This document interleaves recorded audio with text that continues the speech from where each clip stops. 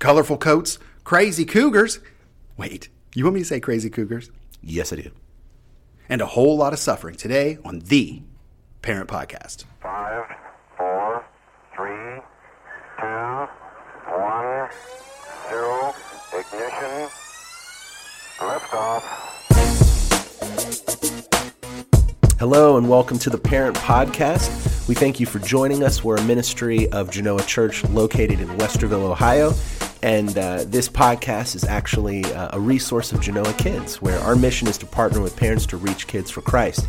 And we believe here that your kids will grow if you live out what you know. Your kids will grow if you live out what you know. If you learn the Bible and you are growing in your relationship with Christ, then naturally your kids will see that in your lives and hopefully turn to Jesus themselves. So that's our prayer. That's our the whole point of this podcast. And my name is Matt Clark. I'm the kids pastor here, and I'm joined in the studio with Ben Hoyer. Hey, what's up, guys? How are you? I'm good. Yes, I can tell. That's awesome. For the record, I loved your accent in that opening segment. Thank you. Yeah. And I look forward to hearing about all of those things you teased us with in the beginning there, the preview there. So Yeah. It's great. So before we get started, I want to tell you a quick story, if you're okay with this. Do it. All right. So the other day, well, it's not the other day. This was literally years ago. It was when my daughter Mora was close to, let me see, I think she was like 2 or 3. She was real young. Mm-hmm. And we're in the kitchen one day, and she comes walking up to me with not just a salt shaker, but I'm talking like the thing that you fill salt shakers up with. You know what I mean? Like that has the metal lid that you lift up and pour it in there. Okay. And I look down, and before I could stop her, she takes the big container of salt and just dumps it in her mouth. And it literally looked like she had a mouthful of snow. It was just all this salt. And then she looks at me and she goes, and then she goes over and she starts to throw up. She's like, and she's throwing up all this salt. And so I put her over the sink and wash her mouth out. And I looked down at her. My wife was standing right beside me, and both of us almost at the same time looked at her and said, "Why would you do that? What are you thinking?" Like, and now mind you, she's 2 or 3 years old. Sure. She's young, and she doesn't know what a great amount of salt can do when you consume it in a mass quantity like that. So regardless to say, in hindsight, it's hilarious. I can't get that image out of my mind. But we kept asking her, like, why? Why would you do that? Why? And so today we're going to be focusing on the word why. That's our word for the day. Last week our word was, do you remember what our word was last week? Change. Change. Last Very week was good. change, yeah. You love it when I put you on the spot. Oh, like I love that. So today our word is why. And we're going to be talking about this word because this is a word that everybody asks at least one point in your life, whether it's to a family member when they do something crazy. If you are a parent and you're listening to this, you've asked your kids why when they do stupid stuff. Yeah, all the time, probably today, right? I mean, Well, and our kids ask why all the time. yeah, that's true. Why? I'm like, oh, give me a break, just get away. So this is it's a crazy question. Now, this question, we also ask God this question. God, why am I going through this? Why are you allowing me to go through this really difficult time? And not only that, but you've got non-Christians. This is probably the biggest question they have is why, and especially today, our title for our podcast is called How Should We View Suffering? How should we view suffering? And this really is a question that a lot of non-Christians have for God, is they say, God, if there is a God, why would he allow suffering to happen? Right. And that is a tough question to answer. It is. It's almost used like a club against us, too. Right. Right. I feel like anytime I watch any kind of debate between a Christian and a non-Christian, that is one of the go-to arguments for them. Mm-hmm. Because it's not that it's like a question that they want an answer to, because I feel like the Christian response is pretty good. And I'll give you pretty much the summation of our whole podcast is God allows us to go through suffering to achieve a greater good. He allows us to go through stuff because he's able to see stuff that we don't see. And he has a plan, right? Mm-hmm. Which actually leads to what our essential doctrine is today, and this is that God is omniscient. God is omniscient. Have you ever heard this word before, Ben? Omniscient. I have, only at church, but... Nice. Yeah, you don't hear it just walking down the street. No, right? nobody says that. But God is omniscient. This pretty much means that God is all-knowing. He knows everything. He's able to see things in the past, the present, and the future simultaneously. So because of that, he has a plan. And I think for us, for Christians, an accurate view of Scripture is that we realize that God will put blessings on us, but there's also suffering that's going to happen for part of God's plan. There's blessings and sufferings. One thing that annoys me, and this really annoys me, is when I click on the television and I see some of these TV pastors, and not all of them, there's some good ones, but when they only promote the blessings of God. If you turn to Jesus and you'll have a new car, you'll have a bigger house, you'll find joy and peace beyond your wildest imagination. Well, that's not completely untrue. God does bless, but they're leaving out a key part, which is the suffering. I always tell kids in kids' church that when you become a Christian, it's not going to be roses every day. In fact, you should expect bad times. Right. Which is kind of a depressing message sometimes. It is. But it's in the Bible. Right. It's character building. And we're going to talk about this because we believe here that God allows suffering for the greater good, that there is a reason. So what we're going to do real quick is we're going to introduce you to a story of a guy named Joseph. Now, Ben is going to read this portion of Scripture from Genesis 37, but before he does, I want to kind of set this up a little bit, is we have been talking the last couple weeks about a guy named Abraham. Now, Abraham, God promised Abraham that he was going to bless him. He was going to give him descendants that outnumbered the stars in the sky. He was going to bless him with land. And not only that, but his family would bless the world. So we know that later on, one of his great-great-great-great-great-grandchildren, which I need to find out exactly how many greats, but it's Jesus. So that's how that's how his family blesses the world, is through Jesus. Now, so Abraham had a son. His son's name was Isaac. Isaac had a son. His name was Jacob. And we learned about Jacob in our last story and how he wrestled with God, and God changed Jacob's name to Israel. And now Israel has some kids, and one of his children's name is Joseph. And that's who we're going to be talking about today. Now, before you read this story, Ben, let me give you just a little bit of a background of Joseph, is that he was the youngest. And not only was he the youngest, but he was his dad's favorite kid. Mm-hmm. And not only was his dad's favorite kid, but this caused his other brothers to really hate him. They were jealous of him. Joseph had this gift from God to interpret dreams, and he would interpret his dreams. And we were talking about this before the podcast, and what he would do is he would interpret these dreams, and the dreams always were about him ruling over his brothers. Mm-hmm. And I love what you said. You were just like, oh, yeah. So let's see. My brothers hate me. What can I do? Oh, I know. I'll tell them about this dream I had last night where I rule over them. Yeah, where I'm the big dog and you guys serve me. I mean, this is what he does. He tells them these dreams. His dad gives him this coat of many colors. That's the rainbow coat that you mentioned in your opening segment there. And so we're going to pick off there. So we're going to pick up there. So we've got Joseph, who is his dad's favorite. His dad gave him a gift of the coat of many colors. He tells his brothers how he's going to rule over them. And then this is what happens. So we're going to read from Genesis 37, verses 23 to 28. So go ahead and read it for us. So when Joseph came to his brothers, they stripped him of his robe, the robe of many colors that he wore, and they took him and threw him into a pit. The pit was empty, there was no water in it. Then they sat down to eat, and looking up they saw a caravan of Ishmaelites coming from Gilead, with their camels bearing gum, balm, and myrrh, on their way to carry it down to Egypt. Then Judah said to his brothers, "What profit is it if we kill our brother and conceal his blood? Come, let us sell him to the Ishmaelites, and let not our hand be upon him, for he is our brother, our own flesh." And his brothers listened to him. Then Midianite traders passed by, and they drew Joseph up and lifted him out of the pit and sold him to the Ishmaelites for 20 shekels of silver. They took Joseph to Egypt. Do you have any brothers, Ben? I have 4 younger brothers. 4 younger brothers. I do. Could you imagine your brothers selling you into slavery? No, because I'm the oldest. You're like, I would be doing the selling. No, pretty terrible thing to imagine. Yeah. Oh, I couldn't. I mean, you know, when you're betrayed by somebody, it's a bad thing. When you're betrayed by a family member, right? Which seems to be a theme in this family. Sure. We've talked a lot about these guys in the last couple of weeks. Well, when you're a parent, you know, you put yourself in the shoes of your kid's shoes sometimes, and so I mean, I could definitely see from the perspective of being the youngest how it would be terrible. Right. And let's be honest, Molly, your youngest, is your favorite. So far. Yeah, let's not let that cat out of the bag. Hopefully your kids don't listen to this, but it's that he's the youngest kid, his dad loves him, so obviously there's some jealousy there.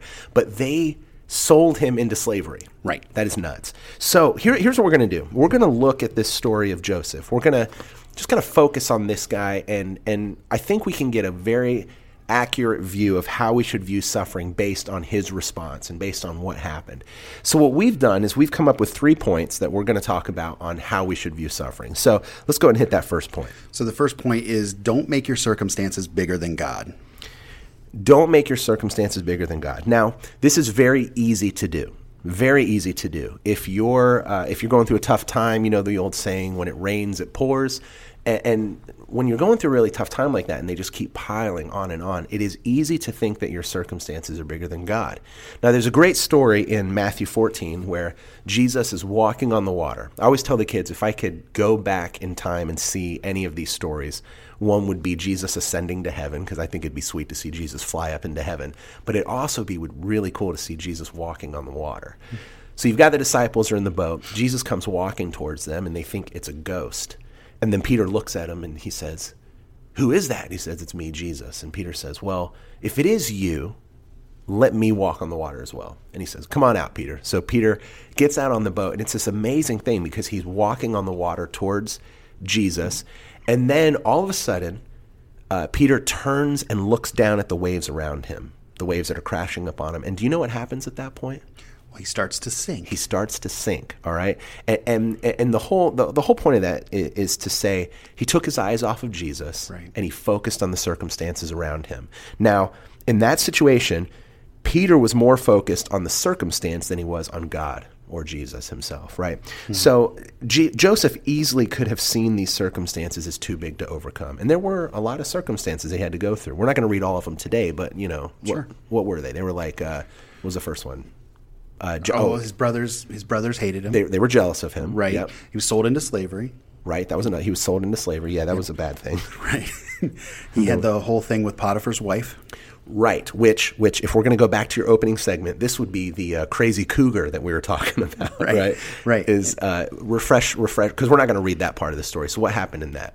Let's see. So he was taking care of this guy's house, right? Potiphar's house, yes. And so his wife apparently had sort of a huge crush on him. Yeah, she was a terrible person. terrible person. But Joseph was a man of good character, and he had no interest in that. Right. I love what he did. Go ahead. I'm sorry. I don't mean to cut you off. No, it's fine. And so when it got too crazy, when she came on too strong, he just ran. He ran. And not only did he ran, but he left something behind. Yes, his garments. His garments were abandoned. Yes. To me, that is hilarious. I've told this story before, and I when I was talking to teenagers, and I was like, guys, this is a good thing for you. If any girl tries to seduce you or tries to get you to do something immoral, just run away. Even if you leave your shoes behind, even if you leave everything behind. Whenever you see how committed he is to that when he ran away. Yeah, and it's horrible. Whenever I picture this, I picture Mose from The Office. Oh, yeah. Just run. I love that.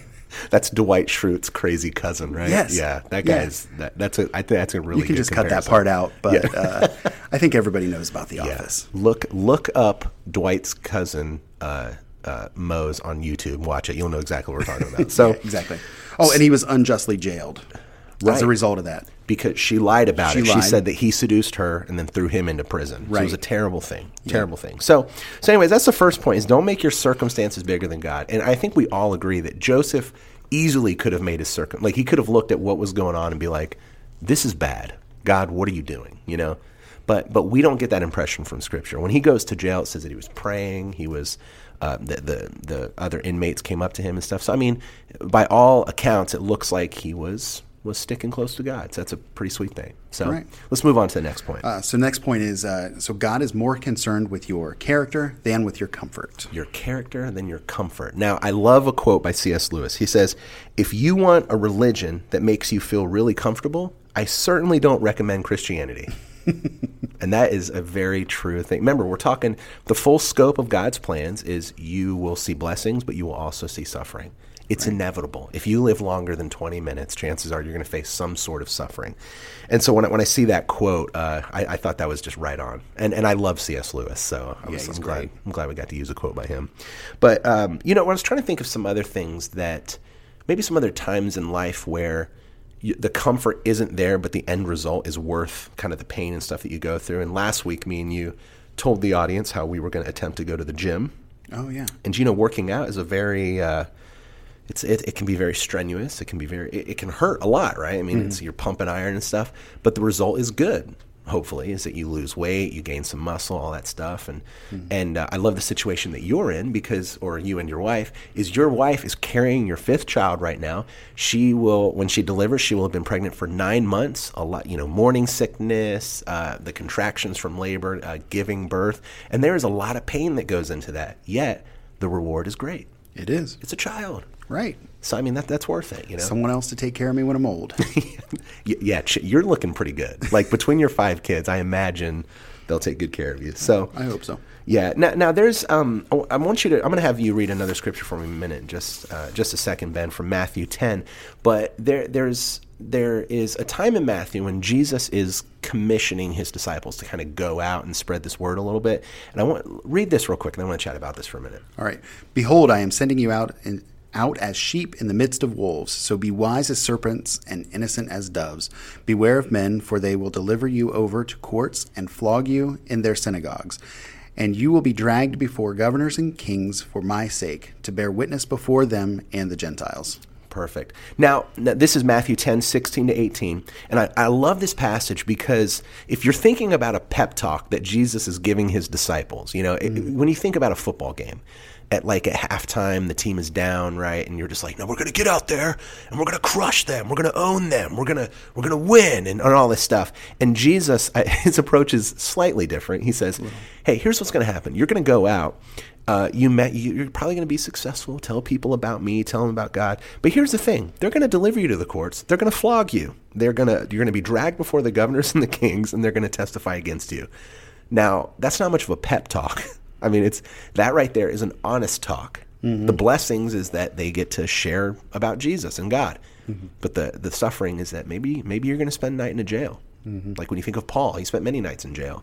He got stoned. He got beat and stuff. But the blessing of being a child of God was worth it. Right. So it's that double side there. So point number 1, just in review, is don't make your circumstances bigger than God. Point 2 is God is concerned more with your character than your comfort. And what's our last point? Last point is remember who is in control. I was watching a movie once. I think it was The Search for Bobby Fischer, mm-hmm. and he's this young chess master.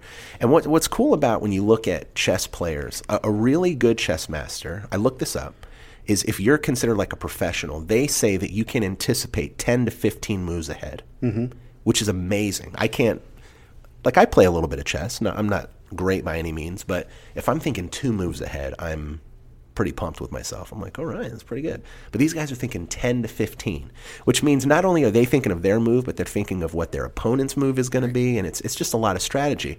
Well, just like the point that you made is that remember who's in control. God is in control. He is this chess master that oversees us, and it's very comforting to know that he sees more than 15 moves ahead. He sees every move ahead. All of them. Yep. All of the moves. He knows exactly what we're going to do.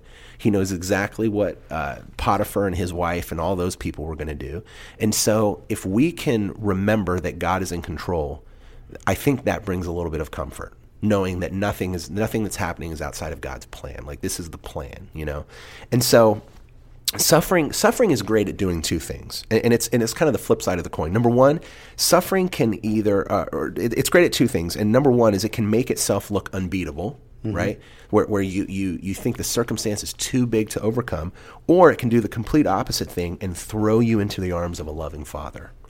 So I mean, it really depends how you view suffering. Right. If you view suffering as unbeatable and that you can't overcome it, then your relationship with God isn't going to grow because you're focusing on the circumstance more than God. Mm-hmm. However, if you allow suffering to throw you into the arms of God, your relationship will grow, and suffering will actually grow you through it. God never promises to deliver us from suffering while we're here on earth, but he promises to be with us through it. Right, and that our suffering is temporary. Right, exactly right. Now, Genesis 50:20. Now, if we were to fast forward a little bit with Joseph, there's a famine that happens in the land, and while Joseph is sold into slavery and he goes to Egypt, and he actually, we'll talk about this a little bit more next week, but he kind of climbs the ranks. He's thrown in prison, but he makes an impression on the guards. The guard refers him to Potiphar, and eventually he becomes the number 2 in the land. So it's a pretty sweet story. But what's cool about it is there's this famine, And Joseph's brothers, the same ones who sold him into slavery, come to Egypt begging for food. So they come before Joseph, and they're begging Joseph, and they don't even realize that it's their younger brother that they sold into slavery. And so they're begging him for food, and he realized that these are his brothers. And eventually he admits to them, hey, it's me, Joseph, your younger brother. And they were just torn apart. You know, their dad was so sad. They had faked his death to make their own father, Jacob, who is now Israel, made him think that his youngest son was dead. And I love what Joseph's response was. This is Genesis 50:20. He says, "As for you, you meant evil against me, but God meant it for good, to bring it about that many people should be kept alive as they are today." When we're talking about remember who's in control, remember that if Joseph's brothers hadn't have sold Joseph into slavery, then Joseph would not have been able to deliver them from the famine. Right. He got thrown into slavery, and he was able to save his family because of that. So whatever man uses for evil, God can use anything for good. Remember who's in control. So one more time, and then we'll kind of wrap this up, is number one, don't make your circumstances bigger than God. Number two, God is concerned more with your character than your comfort. And number three, remember who is in control. And one thing, I want to end with this, and then we'll kind of call it quits. But when you think about suffering and you think about what it is, like it's a tough time, but there's also a couple things that suffering is not. And that's what we're going to talk about for just a second. Here it is. The first thing, suffering is not bigger than God. Nothing is bigger than God. If you realize that, then that will help you get through those times. Number two, suffering is not meaningless. There is a tendency for us to believe that what we're going through is just pointless and that there's no point. But if you see it as meaningless, then it will be meaningless. If you see it as something to develop your character, then you will grow through the suffering. The number three, suffering is not permanent. And you mentioned this earlier. That's a great point. I love that while we're here on earth, you know, that there are going to be suffering. But guess what? Eventually, someday it will end, even if that means going to heaven is the way it ends. You know, we both had family members who passed away, and I've known people who've passed away of cancer who had just a really terrible last couple of days of their life from the pain and stuff like that. And then that passing when they go into heaven is their way of being delivered from that suffering. So it wasn't permanent. They're in heaven now with God. So that's kind of a cool thing. And then here's the last one. Suffering is not supposed to be handled alone. It's not supposed to be handled alone. If you're not part of a group of people, we call them life groups at our church here, but if you're not part of a group, then we ask you, join a group. You know, be a part of a group of people who can lift you up during the suffering. Ben, I like to think that if I'm having a tough day, I can call you and you'd lift me up. Absolutely, man. Is that a good assumption? Sure. I believe you, I think. I'm looking up Scott Leewald's cell phone number for the... Scott Leewald is our life group pastor here. So, you know, look up his cell phone number. We'll give his home address as well. We're just going to give all his information out. And no, I'm just kidding. But seriously, if you attend Genoa and you're not part of a life group, then look up, go to the website and genoachurch.org and sign up for a life group. Don't do life alone. Okay. So with that being said, I think that hopefully you realize after our talk today that we should view suffering a certain way, and that is that God uses suffering as a purpose, that there's a reason for it. So with that being said, have we forgotten anything, or I think we're good, right? No, we're good. Well said. Oh, okay. Hey, you too. You did a great job today. Thank you. I love, especially with your old country accent in that opening segment. That was awesome. That was for you, man. So, as always, if you have any questions or comments or anything you'd like us to maybe discuss on the podcast, go ahead and feel free to email me at mclark, which is MCLARK, at genoachurch.org. Shoot me an email. I'd love to chat with you and with any concerns, comments, anything like that. And other than that, we will see you next week. So thank you so much, and we appreciate it. And thanks for listening to The Parent Podcast.